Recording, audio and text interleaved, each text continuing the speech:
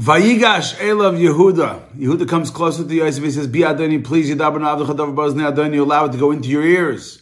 Meaning to say, I'm going to tell you a whole story now. And I'm doing this without a translator, because I think the translator has this messed up, as I see I'm not getting anywhere with you. Do me a favor, as well as the fact that I'm going to say a story, you have to be willing to listen and allow it to go into your ears. And don't get angry because you're like Pare. Meaning to say, you're like Pare, you can get Saras, if you chep like with my grandmother Sarah. If you're Pare, I'm scared of you as your king. On the other hand, you're a Pare, you're someone who makes xeris without a pshat. Allow me to talk to you, allow me to go into your ears, and you should listen without a translator. Yehuda starts and says the story is, we came down here the first time you accused us of being Meraglim, and for some reason we gave you information we had no reason to give you. We told you we have a brother, we have a father. You said, listen, next time you come, bring your brother. We came back, we tell our father the whole story, and he says, listen, we have no other way, we got to get food, so when it's time to go get food, we got to bring down our brother.